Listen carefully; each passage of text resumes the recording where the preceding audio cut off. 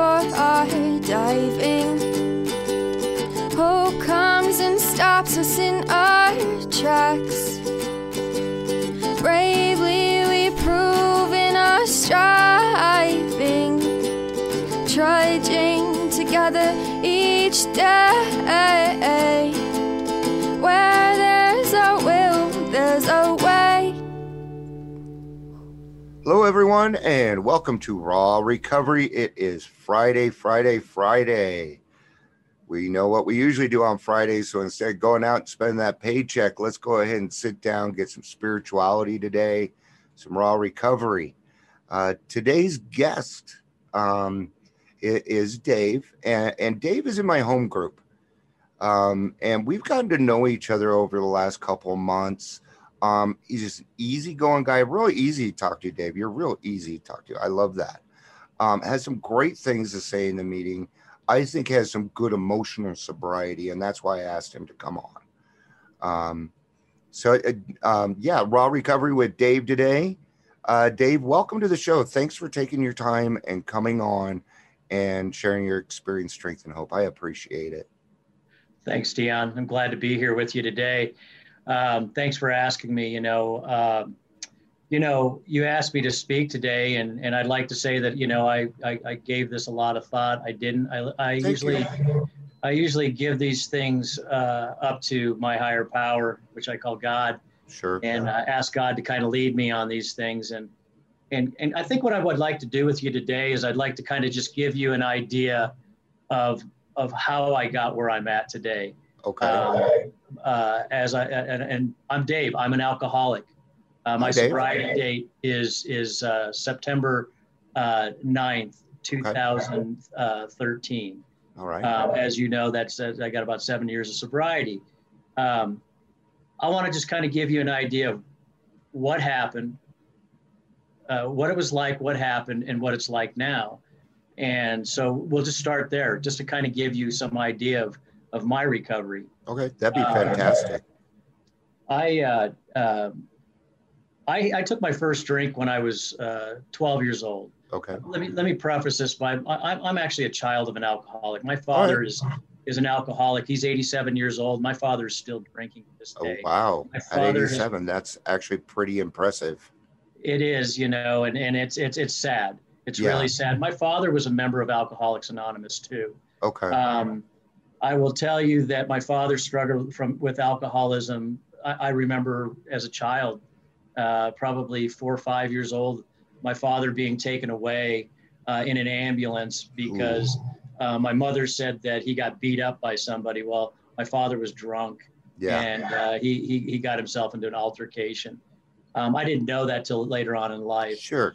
But over the years, I experienced my father's alcoholism, and then, I remember the anger my father had. I remember the way that he treated me. Mm-hmm. I remember all of that, and I never wanted to be like my dad. I will tell you that to this day, that's not somebody I wanted to be. Yeah. Unfortunately, I turned out to be like my dad. In many ways. I took my first drink probably when I was about 12 years old. And first, I should probably preface that by the fact that my parents divorced when I was 10 years old. Okay. My father left. He was really not much into my life. And I felt this abandonment. I felt this whole thing. And most of my life, even when my father was there, I'm a middle child of 5 children. And I felt like I never belonged. I never even felt like I belonged in my family. Yeah. I just felt like there was I just didn't belong no matter where I was at. Mm-hmm. And when I took that first drink, I got to tell you, it gave me a feeling. First of all, that feeling of it burns when it goes down, but then there was that sensation that came. And the warmth in the stomach when it hits, and yes. Mm-hmm. And that's what I felt. And then I felt a sensation of everything's okay. Yeah. And it seemed that was kind of the answer. And then off and on I drank. And then when I got into junior high school, I smoked some pot. My sister got me high when I was probably, I want to say I was in 4th grade when my sister got me high. Okay. And I got sick. Okay. And of course, I bribed my sister that I was going to tell somebody if they didn't go get me ice cream. I must have even had the munchies at that age, you know, you never know. But, you know, and so, you know, it never progressed from there. And I'm curious about something because you had brothers and sisters too. Who took over the dad role? Did you do that, or did you have an older brother or sister that tried to do that? I've got an older brother and an older sister, and my dad would show up from time to time, but not very often. My older brother kind of took that role. My older brother, and I'll talk a little bit about my older brother in a little bit, but my older brother, you know, was my best friend, and my brother was my hero. Okay. He was really everything cool to me. And my brother thought that he was an alcoholic at the age of 16 because of his drinking and smoking pot. My brother quit drinking and never drank. He just stopped. And he never drank again until he was probably in his 40s. Okay. And it turned out my brother wasn't an alcoholic. Yeah. My brother could stop. Well, the fact that he was 16 and said that right there kind of excluded him. That's why I was laughing. I'm 16, but there again, some good life choices that he made. Mm-hmm. He's like, this might be going on, so I'm going to remove it because if that's the case, I don't want to end up that way. Yeah, absolutely. And, you know, he did that. And I couldn't do that. I started drinking I started probably drinking when I was in junior high school. But when I got into high school, it really went off. That's at that point in time that I started getting into other drugs, methamphetamine, cocaine. Obviously, I was smoking pot a lot. And, you know, drugs are very much a part of my alcoholic story. Okay. But they weren't my preference. I remember being in high school and at 18 in Colorado, you could actually buy 3-2 beer. Yep. So we could buy beer. And I remember, I remember the first sensations were about 17, 18 years old when I would go to these parties and stuff. And if somebody didn't call me and go to a party on a Friday or a Saturday, I was just depressed and I was just out of my head. Yeah. If I ran out of pot, I was out of my head. And I remember even walking to the store to get, if you look at the house that I lived in, there was 2 fences that went together, but there was a void in the middle. I'll bet if you went back there today, you'd see all the quart bottles of beer that I used to throw away because I would sneak out my window and throw them away after I got done drinking them. But I craved alcohol. And so that's where it started. And I got heavily into cocaine. And at about the age of 21, was asked, my family, let me go back up a little bit. So at the age of 10, my father left. At the age of, I also met a man who was a big brother to me, like through a big brother, big sister program, but it was through social services. All right. And he was a college professor. I grew up in Greeley, Colorado. All right. And that's where I grew up at. I went to junior high, high school, college, elementary school, all of that there.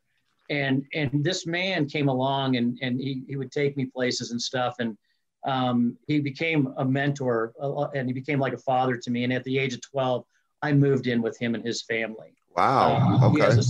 He has a son that's about 10 years older than me. And so he was off at college. So he brought me into his home. My mother couldn't give him anything. And he became my legal guardian for, tax purposes and other purposes. And so I lived with him until I was 22 years old. Okay. And I'm very fortunate to have had that. However, he saw the spiral down of me at the age of 21. Yeah. It was cocaine and it was drinking. And I thought my problem was cocaine. And so they put me into a rehab. Him and my father actually got together. My father was sober at the time, going to AA. And I'd gone to some AA meetings with my dad when I was younger. Okay. It used to be as a kid, you'd go in there and they were all smoking and stuff. I mean, how horrible those rooms were. But anyway, I'm sorry, but I miss those rooms. Yeah, well, you're a smoker, so you miss them. Me, I don't smoke, so it was the best. Whenever I could, I always tried to find a meeting that didn't have smoking in them. Yeah, and Colorado was really good about that. We had a lot of non-smoking meetings. We did. Yeah, and I've been around the country where they've had smoking meetings, and I've actually gotten up and left. Just because I couldn't handle the smoke. Sure. Yeah. There's still places I think that still have smoking meetings. So, Anyway, so you know what happened was I went to this rehab in Greeley, and it was at that point that they started that I learned about Alcoholics Anonymous. I learned about Narcotics Anonymous at the time. I was pretty young at that time. This is back in probably 1980, I guess 83, maybe 84, something like that. And so I was given a big book. I was given an NA book, and I was introduced. And at that time, they didn't really take you out to meetings. You just did everything inpatient. And so I was introduced to it, and I tried to go to some of the meetings and stuff like that. But I didn't feel like I belonged. I just and I didn't. And here was the other thing is I didn't think I had a problem with alcohol. Yeah, you thought your problem was cocaine. I thought my problem was cocaine. And so I stayed sober for probably maybe 6-9 months. And then, you know, we always talk about changing your friends, you know, and I didn't change my friends. And what ended up happening is I started hanging out with those guys again, and they started saying, you know, you don't have a problem with alcohol. You don't have a problem with drugs. You know, you're okay. You know, you just had a bad run. And so, you know, again, you know, peer pressure, all of that, I ended up, you know, starting to drink again. And then I would, and it started out slower again. And I kind of managed to kind of stay sober for long periods of time. And then I would go drink again, but I tried to stay away from the cocaine. And then I met somebody in college, my wife. I met her in college. We got married, and I had started a job, which is where I ended my career for 35 years. I started a job there, and my cocaine dealer was the guy that got me the job with the company. So what do you think? Yeah. All right. You know, hold up. What's that from Indiana Jones and the Temple of Doom? Hold on, lady, we're going for a ride. Well, it was a ride. And it's interesting because I started with the company before I got married. And even during my wedding, before I got married, we had some sort of a dinner where all the families got together. And I needed to leave early. You know, they were going to go back and hang out at the hotels and everything, the families that came in for my wife. And I said, well, you know, I'm going to go away and do my little bachelor I'm going to go hang out with some of my buddies. Yeah. And we went to the mountains, and of course, cocaine, alcohol. It was a big party. Came back. I felt the guilt and the shame of it. And I confronted my wife and told her what happened. And she almost didn't marry me. And I don't know why she did, but she did. And what ended up happening is I maintained staying sober for a while and not getting involved. And then I got involved in the cocaine again. And I was at my house, and I said to my wife, I said, I've got a problem and I need help. And this is after doing a bunch of cocaine. And, you know, if anybody that's done cocaine understands the crash that comes with it. Oh, yeah. And I was coming down, and I had all this guilt, this shame. And I said, I need help. And I went back to the treatment center again for the second time. And at that point in time, my wife left me. And, while you were in treatment? While I was in treatment, she didn't come to my family days. I didn't have her support. Didn't have any of that. It was pretty bad. And how long had you been married? I'd probably been married for maybe a couple of years at the time. So she was probably fairly knowledgeable about addiction and alcoholism. She really was, and she was very naive about it. All right. And what's interesting is later on she found out about it because one of her uncles was an anesthesiologist. And she found out that he was going to AA, and it turns out that he was a drug addict. And because he was an anesthesiologist, he was taking his own drugs. Wow. And so it's interesting. Yeah. But she did, and her mother helped her understand a little bit about it. Okay. So she had some kind of support or something going on, saying, yeah, you need to get out of this situation. Sounds like it was mom. It was very much mom, and but you know, she did come back, and we tried to make the marriage work, and then other things happened, and then my wife left me, and I managed to, and then she came back again about 6 months later. And I had been sober now for probably about a year after this treatment program. I tried to go to AA. I tried to go to NA. Again, my problem I always felt was cocaine. It wasn't alcohol. I continued to be in denial that it was alcohol. Yeah. And I managed to, we got back together. I managed to stay sober for 4 or 5 years. We ended up having twin boys. And right before while she was pregnant, and I want to explain something to your audience. And that is that because I didn't have a solution to my alcoholism, and to my drug addiction, what ended up happening was during this period of time for 4 or 5 years, however long it was that I was sober, I still had this thing called restless, irritable, and discontent. Yep. And I did not know anything about that until I actually started working this program and learned about what that means. And I had that for 4 or 5 years, and eventually, and I didn't have a solution. And eventually what happened was I went to a friend's house, and he had beer, and I don't know why I drank, and I started drinking again. Yeah. And then I drank, and then I went and saw my children be born, went home from the hospital, I drank, and then I continued to drink until my kids were almost a year old, when my wife said to me, "You have a choice today, Dave." She goes, "Either you get sober or you leave." Yeah. And I'm almost 30 years old. I'm 29 at the time. And I'm going to tell you this, my choice was alcohol and drugs. And I left my wife and I left my children and I moved out. And because I wanted this party lifestyle. Yeah. And that continued until I did end up in another rehab. And this was because of cocaine again, by the way, because I was living in Glenwood Springs and was getting some of the best cocaine. Oh yeah. All you had to say was Glenwood Springs. So it's kind of, or Vale, or that's where you go to get the good stuff, man. It was coming out of Aspen, and I was buying cocaine across the street from the police station in Glenwood Springs. Yeah. That's the kind of stupid stuff we do. Actually, that's the safest place to do it. They're not checking there. but I shouldn't tell people how to do that. I apologize. Well, that's true. Yeah. But the interesting thing is that I was also drinking too. Yeah. And I was drinking heavily, and I didn't understand. But I always had to have the alcohol. If I didn't have the cocaine, I always had the alcohol. And of course, I smoked pot again and all of this stuff. And I eventually. But what if you had the cocaine and not the alcohol? Would you have felt the same way?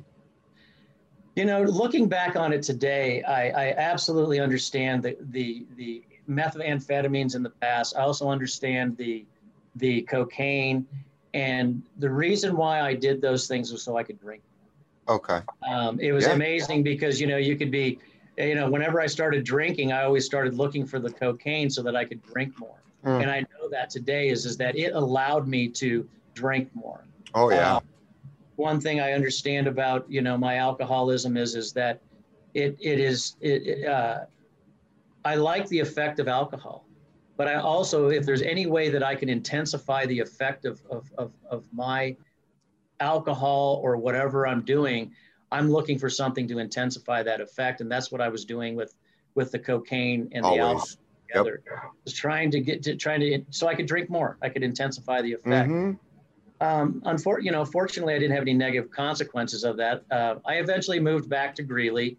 Again, because of the cocaine, I ended up going back to the same rehab for the third time. Okay. And at that point in time, I got out, and again, alcohol wasn't my problem. Cocaine was my problem. I'm now probably 31 years old. And there's no way, I'm probably 31, 32, and there's no way that alcohol is a problem. So within probably, I went to NA, I did all of that. And, every time I went to these programs, I remember them saying, get a sponsor, work the steps. Well, my way of working the steps was to sit there and look at them on the wall. Yeah. We're powerless over alcohol. My life has become unmanageable. Okay, I got that. I got that. We're done. Came to believe that a power greater than ourselves could restore us to sanity. I don't really know about this God thing, and then, we made a decision to turn our will and our lives over to the care of God, the third step. Yeah. I don't know about this God thing. And so, you know, for me, within probably 6-9 months, maybe a year, I walked away again, and I went back to drinking again. Mhm. And then, you know, I'm still in the same career path that I'm on, and still with the same company. And now I'm a functional alcoholic who goes to work every day, comes home, drinks heavily every night, gets up, goes to work. I was never somebody who missed a lot of work or anything. Okay. And then I ended up taking a job where I ended up traveling with the company, and that was party on for me. Oh yeah. I remember what it ended up being is I ended up in hotels for sometimes 3-4 months with the same group of people that I worked with around the country, and I'd be all over the country doing this. And, you know, they'd be these like a residence inn type place where you have a patio area, you have grills, and it was party on every night. Yeah. And that went on for many years. And so what ended up happening is, you know, that's just a little bit of my drinking career. And what ended up happening is in February of 2013, and let me kind of preface this a little bit. I want people to understand where my alcoholism had progressed. I had now progressed to the point where I was drinking every night. I can't tell you, even if I got sick with the flu or whatever it was, my thought is drink more Jack Daniels. That'll actually kill the flu. Better than cough syrup. Yeah, it really was. And so I progressed to this point where I drank every night. So I was an evening drinker. And it got to a point where every day it got to a point where I was working 6 days a week, 12-hour days. And because I was one of the senior people in my job, I could finish my job earlier in the day. And my first thought when I finished my last appointment every day, my first thought was do I have enough alcohol in the refrigerator before I go back to that hotel? Mm-hmm. And I would always go back. I never ran out. I always knew that if I was in a place where Sunday they didn't sell alcohol, I made sure I had plenty. Yep. I was to the point where I was drinking a handle of vodka and probably, you know, a case of beer every 4 to 5 days. Yeah. Easily. And then eventually it became a handle of vodka about every 2 to 3 days. Mm-hmm. And so it just continued to progress to that point. And I would wake up in the morning, and I was on this merry-go-round I couldn't get off. And I would wake up in the morning, hungover, saying, I'm not going to do this today. And by 3-4 o'clock in the afternoon, I'm thinking again, do I have enough booze in the refrigerator to get me through this night? And I had to have more than enough, not just enough, but more than enough. Yeah. We've all heard that, you know, in this program, especially as alcoholics, that 1 is too many and 1,000 is not enough. And it's so true. We talk about this phenomenon of craving, and it talks about it in the big book. And it says that, you know, the only way to arrest the phenomenon of craving is not to take that first drink. Correct. And I'm one of those people that once I took that first drink, I can't tell you how many I'm going to have. Yeah. I had blackouts during these periods. I had all of these things happen. And that's where my alcoholism progressed to. I would wake up in the morning, and I would literally, and I would wake up for the last 5 years of my drinking. Okay. I woke up to songs in my head. And the song that I usually woke up to was a song by Amy Whitehouse that said, I need to go to rehab. And I'd sit there and I'd go, no, I don't. Yeah. And that was the song that was in my head every day. Wow. And I will tell you, I was so sick and tired of feeling sick and tired, but I didn't have a solution. I didn't know how to get off the merry-go-round. You know, I don't know if anybody that's probably my age, what you're going to find is when I was a kid in the playground, we had these merry-go-rounds where you'd push them. There were handles on them. You'd push them and you'd go as fast as you could. And that thing, man, it would spin and spin and spin, and you'd just be getting dizzy and you wanted to get off of it. That's what I felt like was I had no way, because you can't just jump off one of those things. You hurt yourself. Yeah. So you hold on tight or you're going to fly off and hurt. And that's what I tried to do. And I wanted to get off, but I didn't know how to get off. What a great expression, Dave. I like how you put that. It was the most difficult time of my life that I wanted off, but I didn't know how to get off. I was sick and tired of feeling sick and tired. It talks about that in the big book, you know. Yeah. I got to that point. Well, so now we go back. Let's go back to this. I started talking about February of 2013. Okay. I had flown to my sister's house in Austin, Texas, and spent a week down there. And my sister got to a point where, by the way, whenever I traveled anywhere, I scuba dive all over the world. Oh, and one of my on my trips, everybody knew Dave carried a suitcase with him. Okay. And that suitcase was always full of handles of vodka. I would be gone for a week, and that thing would have 3 or 4 handles of vodka in it. Yeah. And so I carried it everywhere I went. And even when I went to see my sister in February of 2013, I went down and I had my vodka with me, but I ran out and they didn't sell on Sunday. And I'm asking my sister, where do they have any vodka? And this is when I started drinking in the mornings. Yeah. And I would get up in the morning and I would pour orange juice and I'd pour vodka in it because I didn't want anybody to know I was drinking in the morning. And then I would always take these naps in the afternoon, and everybody thought I was just taking a nap because I was on vacation. Well, what was happening was I was passing out. Yeah. I was just passing out on the couch. My sister has pictures of me there. My sister became very concerned about my drinking. So I came home from there, and I get home and I'm laying down to take a nap because I had taken an early flight, and I started feeling this swelling in my throat. Okay. And I'm thinking, gosh, you know, did I eat something? I ate something at the airport. Did I have allergic reaction to something? I'm not allergic. I don't have allergies. I'm not allergic to anything. Okay. And so I realized I live alone. And if this is what's happening, I need to go to an urgent care. So I went to an urgent care, and they said my uvula was swelling up. They gave me, they gave me some Benadryl. They gave me some others. They ended up saying, okay, well, listen, at 45 minutes later, this is continuing to swell. We have to give you some epinephrine, and we need to transport you to the hospital. Yeah. Yep. So I get to the hospital. They give me 5 more shots of epinephrine, and the ER doctor says, Dave, I need to get you on a breathing tube, because if I don't, I'm going to have to trach you. Yeah. And you're going to wake up in the intensive care unit. So, and this is part of my story that I want to tell you that really started make me aware of fear. Okay. And so what ended up happening was they gave me a shot, and the doctor says, this is to relax you. And he goes, I'm going to give you another one, just go with it.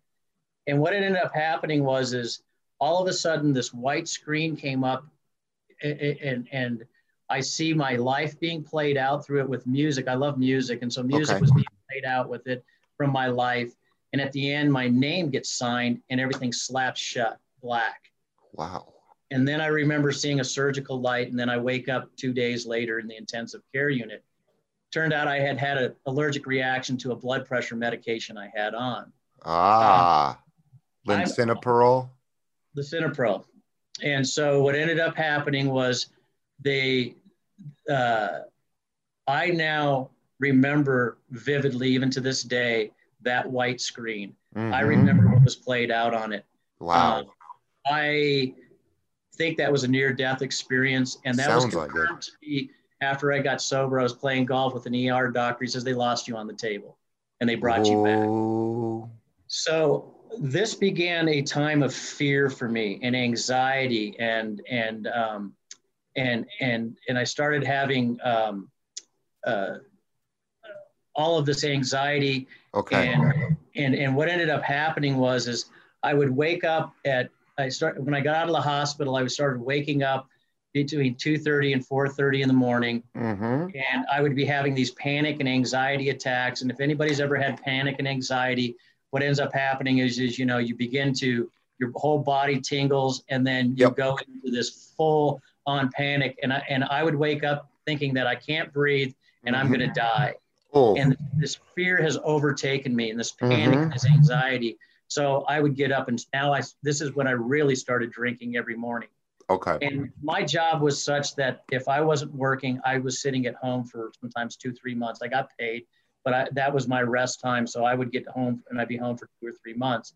Okay. So I was home for about 2 months, and at one point, and I was just drinking. And Right. and so probably ought to tell you this too. So OxyContin is part of my story too. Yep. I was in a motorcycle accident about Okay. about 18 years ago. Ended up with some back injury, and my doctor would prescribe. And this is how we are as addicts and alcoholics. I'm a drinker. My doctor gives me Vicodin. Vicodin has acetaminophen. And acetaminophen's bad for the liver. I had a liver scan. They found a little something there. It was benign. Okay. And so when they gave that to me, I'm thinking, well, if I'm drinking and I'm taking this Vicodin, I'm really, really fucking my liver up, and I really don't want to do this. So I called the doctor and said, hey, I can't take acetaminophen. That's what's in this. Remember that? They started prescribing the OxyContin at that point. So I was using the OxyContin. So I would get up and I would drink, and I'd take some OxyContin. OxyContin, if you look on the bottle, it says not to drink alcohol because this intensifies the effect. And the alcohol. Thanks for the instructions. For the instructions. And I thought, this is awesome. And so I would take the OxyContin, and it allowed me to drink more. But what ended up happening is that I not only could I drink more, but I was now couldn't remember things the next morning. Yep. So I'm a smart alcoholic. Okay. So I used to keep a pad of paper next to my chair. And when I called somebody, because I wasn't leaving my house, I was at a point now where I'm drinking all day. I get up in the morning with these panic attacks. I'm drinking. Okay. And then what ends up happening is I pass out, I get back up, and I drink for the rest of the night. Yep. And then I pass out and I wake up and I just do the same thing over and over. And now my alcoholism has progressed to just major alcoholism. I don't leave my house except for if I could sober up enough in the morning to go to Applejack Liquor, a liquor warehouse, buy 4 or 5, 6 bottles of handles of vodka, and come home. And off to the races. And then I'd have to go back to work, and I'd have to sober up. And then I would still have these panic attacks, but I was never somebody who drank while I worked. So I wasn't drinking in the morning. Yeah. So I had to try to get up. I would get up and walk outside, try to get this panic attacks to come down. But when my day off came, man, if I woke up at 2:30 in the morning, I drank all day until I passed out again, and then got up and went to work on Monday. So I came home. I'm now home again for a period of time. This is in before Labor Day weekend of 2013. And what ends up happening is that on the Friday, I wake up, I'm having this panic attack. Oh, by the way, I always pour orange juice in with my vodka in the morning because, I had to have something healthy for breakfast. That's right. Yeah. Just how alcoholics think. Yep. And so I had woken up on Friday morning about 4:30 in the morning with this huge pain in my stomach, and I had no idea what it was. So I came down, popped an OxyContin, poured myself a glass of vodka with some orange juice, and got on WebMD, and Dr. Dave was going to go ahead and diagnose himself now. Self-diagnosis. And my diagnosis said, well, you either have gallstones or pancreatitis. And I looked them both up, and pancreatitis said alcohol. And I said, no way, I'm not an alcoholic. I've got all the proof here that I'm an alcoholic by the way I'm drinking all the time. My life is spinning out of control. I'm sick and tired of feeling sick and tired. I want off the merry-go-round, but I'm not willing to admit that I'm an alcoholic. Yeah. So what ends up happening is I endure through this. And on Labor Day of 2013, I walk into I wake up and I said, enough, I've got to go to the emergency room. And this is where I want to talk a little bit about spirituality real quick. And that is that my father was Catholic, my mother was Protestant. Okay. I was baptized in a Seventh-day Adventist church. I was confirmed in a Presbyterian church. Okay. I had no concept of really what my God was, but I believed that there had to be something out there, but I don't know. Yeah. Here's where I know today what happened to me. As I'm walking down the stairs, this thought comes to my mind, and it says, you don't have to do this anymore. You're done. It's over. Yeah. And I know today what that was. And then I get to the hospital and the doctor says, how much do you drink? We just did a blood test. You have pancreatitis and you're going to die. Yeah. And he says, if you don't stop drinking, you're going to die. I'm scared to death because I'm now being told I have to stop drinking. Yeah. I'm at this jumping off point that I talk about in the big book where I'm being told you either stop drinking or you're going to die. The big book also says that if we want to ride this thing to the end, what's going to happen is jails, institution, or death. Yep. Well, death is at my doorstep. And I'm now being told you're going to die if you don't stop drinking. This will become chronic and you'll die. By the way, I've seen several people die of pancreatitis in this program. And okay, it is horrible. real. Yeah. And so I asked him, how long do I need to stop drinking? And he says, forever. And that scared the living hell out of me because I can't live without alcohol, but I can't live without it. Exactly. And so the doctor says, so the nurse comes in and starts talking to me and she said, Dave, you got to stop drinking. And I said, for how long? And she said, forever. Same answer. And another doctor came in to talk to me about alcoholism. And I said, for how long? And he said, Dave, forever. They left me in the room and the doctor says, here, he goes, I'm going to give you a choice. He goes, you can go home or we can help you. And he walked out of the room. And I laid my head back and I'm now starting to shake because I haven't drank that day. I'm going into some DTs and what ends up happening is I lay my head back and I closed my eyes and I again heard, you don't have to do this anymore. Yeah. It's over. You're done. It's over. And they came back in the room and they said, what's your decision? I said, will you please help me? And I went into the hospital. Yay! Sorry. Well, I got to tell you, I'm also an alcoholic, so there's more to this story. So what ends up happening is I said, hey, I get in there. They give me a shot for the pain, and I go into full DTs. I mean, literally, my whole entire body is shaking. Yeah. I've never experienced DTs ever before, and they get me in my room. I've been through it twice, and it's the worst feeling in the world. I'm you want to die. You do. Well, yeah, you just want to die. Your whole body is just vibrating. Yeah. And shaking. So I while I'm in the hospital, I call my employer, my boss, and I said, hey, I've got a problem. I need help. And he says to me, you've been a good employee. Take the time you need. Go ahead and do what you need. So I had scheduled to go into a rehab. I was going to get out on a Friday from the hospital, and I scheduled for Parker Valley Hope to go into a hospital, go into inpatient treatment on a Thursday. I get home on that Friday. I walk in, and I'm not here 15 minutes, and I walk over and I grab a handle of vodka and I pour myself a full glass of vodka and I chug it just like I used to do my first drink. Old habits. I'm off to the races again. 5 minutes? 15. 15. Okay. So I'm now at this point now where I have to, so I sober up the next day. I go to Parker Valley Hope. The guy says, I've got a bed for you. I'm like, oh, no. How about Monday? So I go home, drink for a few more days. I call him on Monday. I go in. That's on September 9th. I didn't drink that day, September 9th, 2013. And that's my sobriety date.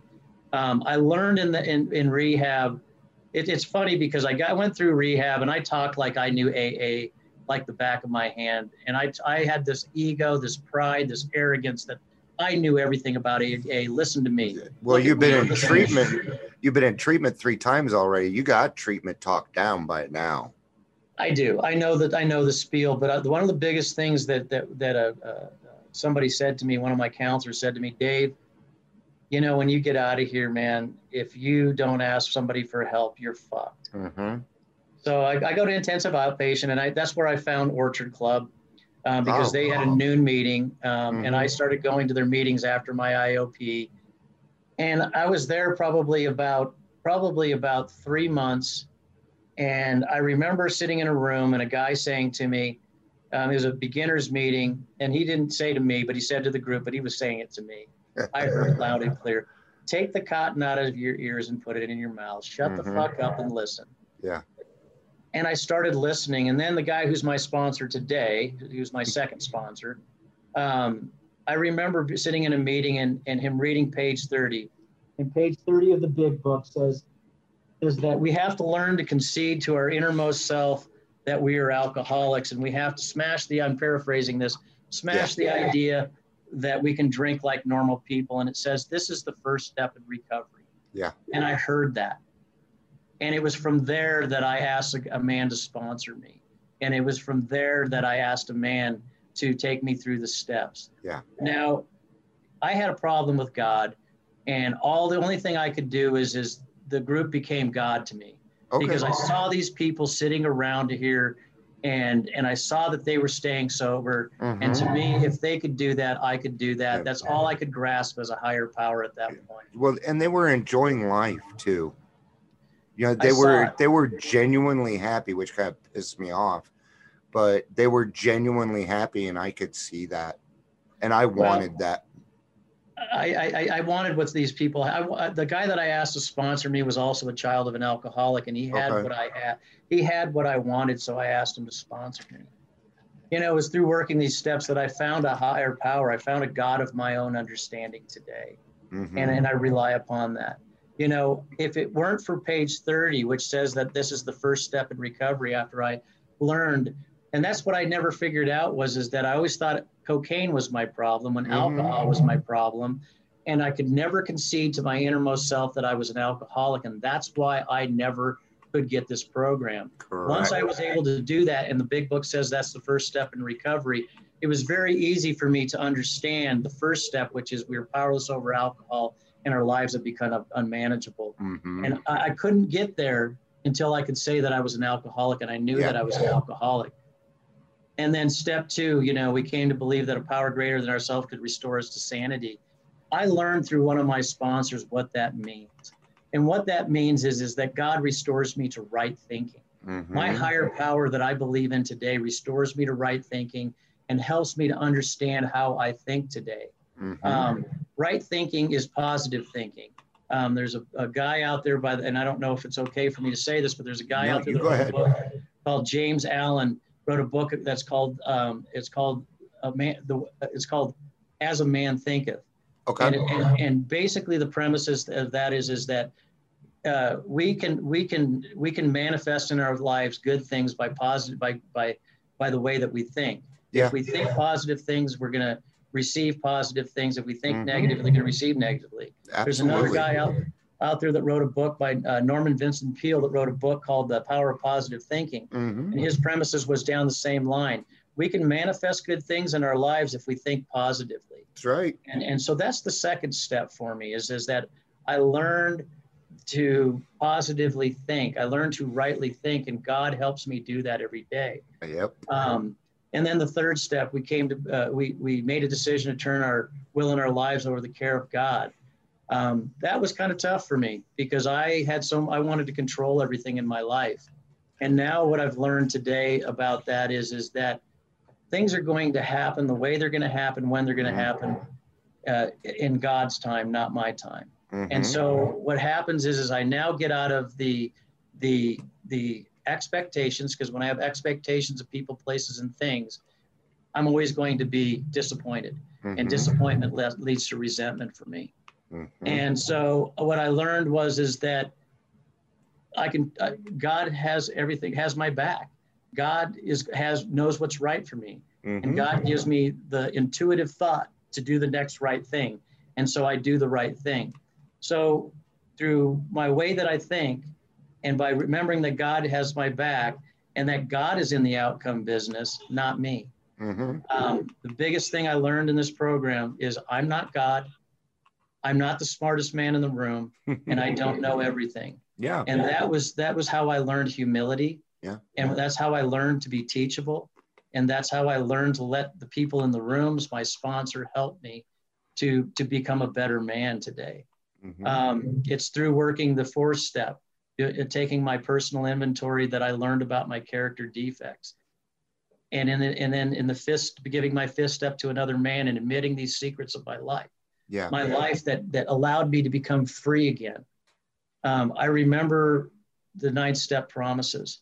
And I remember somebody saying one time, and I believe this, And I remember these promises coming true as I'm working these steps. And the more they started coming true, the more I wanted of these promises. Mm-hmm. These 9-step promises start coming true.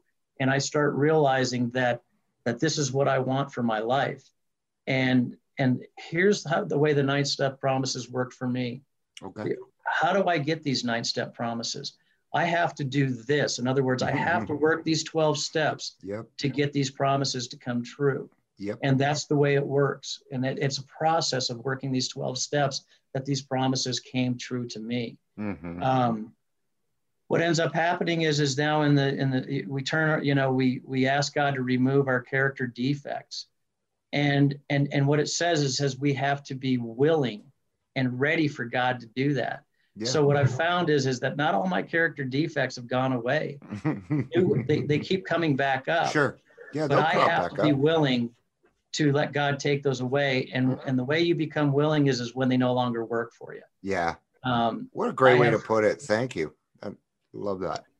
And then we get into once we've gone through the 9th step and we've now made amends to the people that we've harmed. I got to tell you, that was one of the most freeing moments. The 5th step, pouring my secrets out, was one freedom. The next freedom was when I started making amends to people and getting my past off of me, cleaning up the wreckage of my past. Yep. When I started doing that, I got even more freedom. Mm-hmm. And I believe it was at the 9th step that I started having this neutrality to alcohol. I'm not one of these people that can't go to a party. I try to stay away from bars, but I'll go occasionally to watch music or something. But sure. I'm also very careful about that, in that whenever I put myself in those positions, I always have an exit strategy. Yeah. I always drive my own car. When I'm uncomfortable, I leave. Yeah. I don't tell people I'm an alcoholic, but if somebody asks me, I'm not ashamed that I'm an alcoholic. Mm-hmm. If people say, would you like a drink? I said, no, I don't drink. Yeah. But that's where the neutrality came, was in the 9th step. 10, 11, and 12 is where I maintain my program. Mm-hmm. I daily take a personal inventory. I get up in the morning, and I pray and I meditate every day. And that's step 11. I sought through prayer and meditation to improve my conscious contact with God as I understand Him. Mm-hmm. And I do that. And for me, conscious contact is a daily thing. Yep. I don't just not only do it in my prayers, but throughout the day, I ask for God's guidance. And what comes to me is how I believe, people have asked me, well, does God speak to you? And I said, well, not anymore. I don't do drugs or alcohol, but I used to hear voices, but I don't hear those voices anymore. Yeah. What I get is an intuitive thought from God, which is, you know what, Dave, maybe you ought to try this. Maybe you ought to do this, or God will give me something I'll read something and boom, there's the answer. Yeah. Or I'll hear somebody say something in the room and boom, there's the answer. Mm-hmm. That's how God speaks to me today. Yep. And that's the intuitive thought that I get through God, is through other people in the rooms, through just thoughts that God puts in my head. Yeah. And then the most important part of this is to carry the message. Mm-hmm. Step 12 is carrying the message to the still suffering alcoholic. I honestly believe that the reason why I continue to stay sober today is because I am of service to other alcoholics. I sponsor people. My first sponsor said, Dave, when you're done with these steps, you will sponsor people. Yep. And I had a man ask me when I was still working my 10, 11, and 12 steps to sponsor. And I went to my sponsor and I said, well, I can't do this. I'm not through the steps. He goes, sure you can. Yeah, and he goes, here. And we went through the 10th, 11th, 12th steps. And he goes, now you go sponsor this guy. And I will tell you, this guy's still sober today. Wow. And I've had many sponsors. I've had many sponsees, and it's through working with these other people that I stay sober. So your podcast is about recovery, Dion, and I'll kind of end by this. What ends up happening is that I found a new purpose in life by working these steps. Yep. And that purpose that I found today, see, my purpose used to be drugs, alcohol, cars, houses, money, job. Mm-hmm. Those were the things that were my purpose.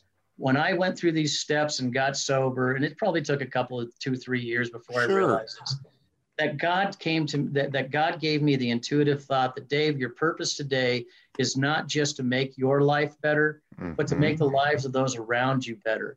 Whether that's the people in the rooms, people you sponsor, the person you meet on the street, at the store, your family, my girlfriend. My job is to make their lives better. Yep. My sponsor tells me that just have a servant's heart, Dave.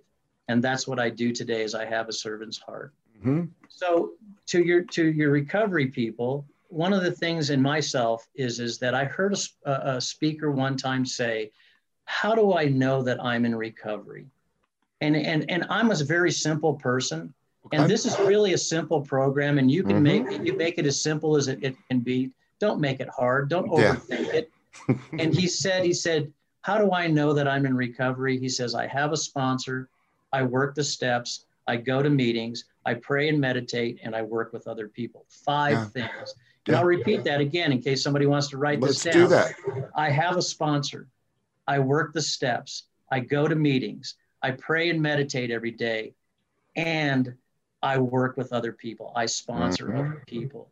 Yep. And, that's how I gauge whether I'm in recovery or not, is by those 5 things. And you know what? I'm in recovery today because I do those 5 things. Meetings won't keep me sober, but working with another alcoholic helps keep me sober. Prayer and meditation helps me keep me sober. Having a sponsor helps keep me sober. All of these things are true. I have a sponsor. I go to meetings. I work the steps. I pray and meditate, and I work with others. Dion, that's my story. I'm going to stick to it. I'm very passionate about the program of Alcoholics Anonymous because it was the last stop for me. Yes. I was dying spiritually, physically. Obviously, you guys know I had pancreatitis, and they told me I was going to die. Alcohol was killing me physically, but it was killing me emotionally, and it had killed me spiritually. And today, what I have is I am physically healthy. I'm emotionally healthy, and I'm spiritually healthy. And you know what that brings? It brings what it says to us. And it says this in the 9th step. I suddenly realized that God was doing for me what I could not do for myself. My favorite one. And what came of that was what the 9th step promises says is happy, joyous, and free. And today I'm free. Today I feel better than any drug or alcohol ever made me feel. I'm alive today. And I live it one day at a time, and I'm present one day at a time. I just do what I have to do today.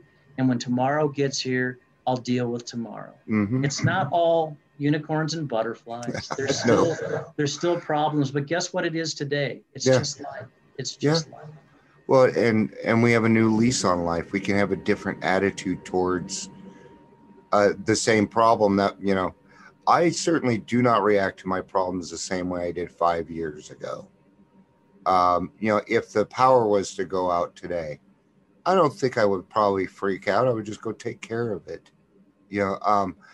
So we definitely get to a point where we are, I don't want to say we become different. I think we become who we're supposed to be, who God wanted us to be all along.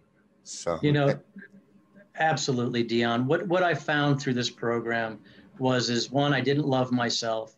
I learned you guys in these rooms loved me until I could learn to love myself. And once I was able to love myself, I was able to give that love away. And what I found was the genuine me. And it's amazing when you're just who God meant for you to be. Other people accept you. Yeah. Other people love you. And life happens the way it's supposed to happen when we just let God be in the outcome business and let God turn our will and our lives over to the care of God as you understand it. It works. Well, thank you for taking your time today, Dave. I really appreciate it. And I know my listeners do too. And thank you everybody for listening in on this Friday. I'm glad you chose to listen to us instead of maybe going out to the bar or something different, those old behaviors. I'd also like to remind everybody that, we all have different bottoms, and that's okay. Your bottom can be your bottom. You get to choose that. But we all lose one thing before we get here, and that is ourselves. And that's all that matters. So do not compare your story to other people's stories. Instead, take the cotton out of your ears, put it in your mouth, and listen for the similarities. So, thank you everybody again for listening today. I love you all. I do. Peace out and have a day.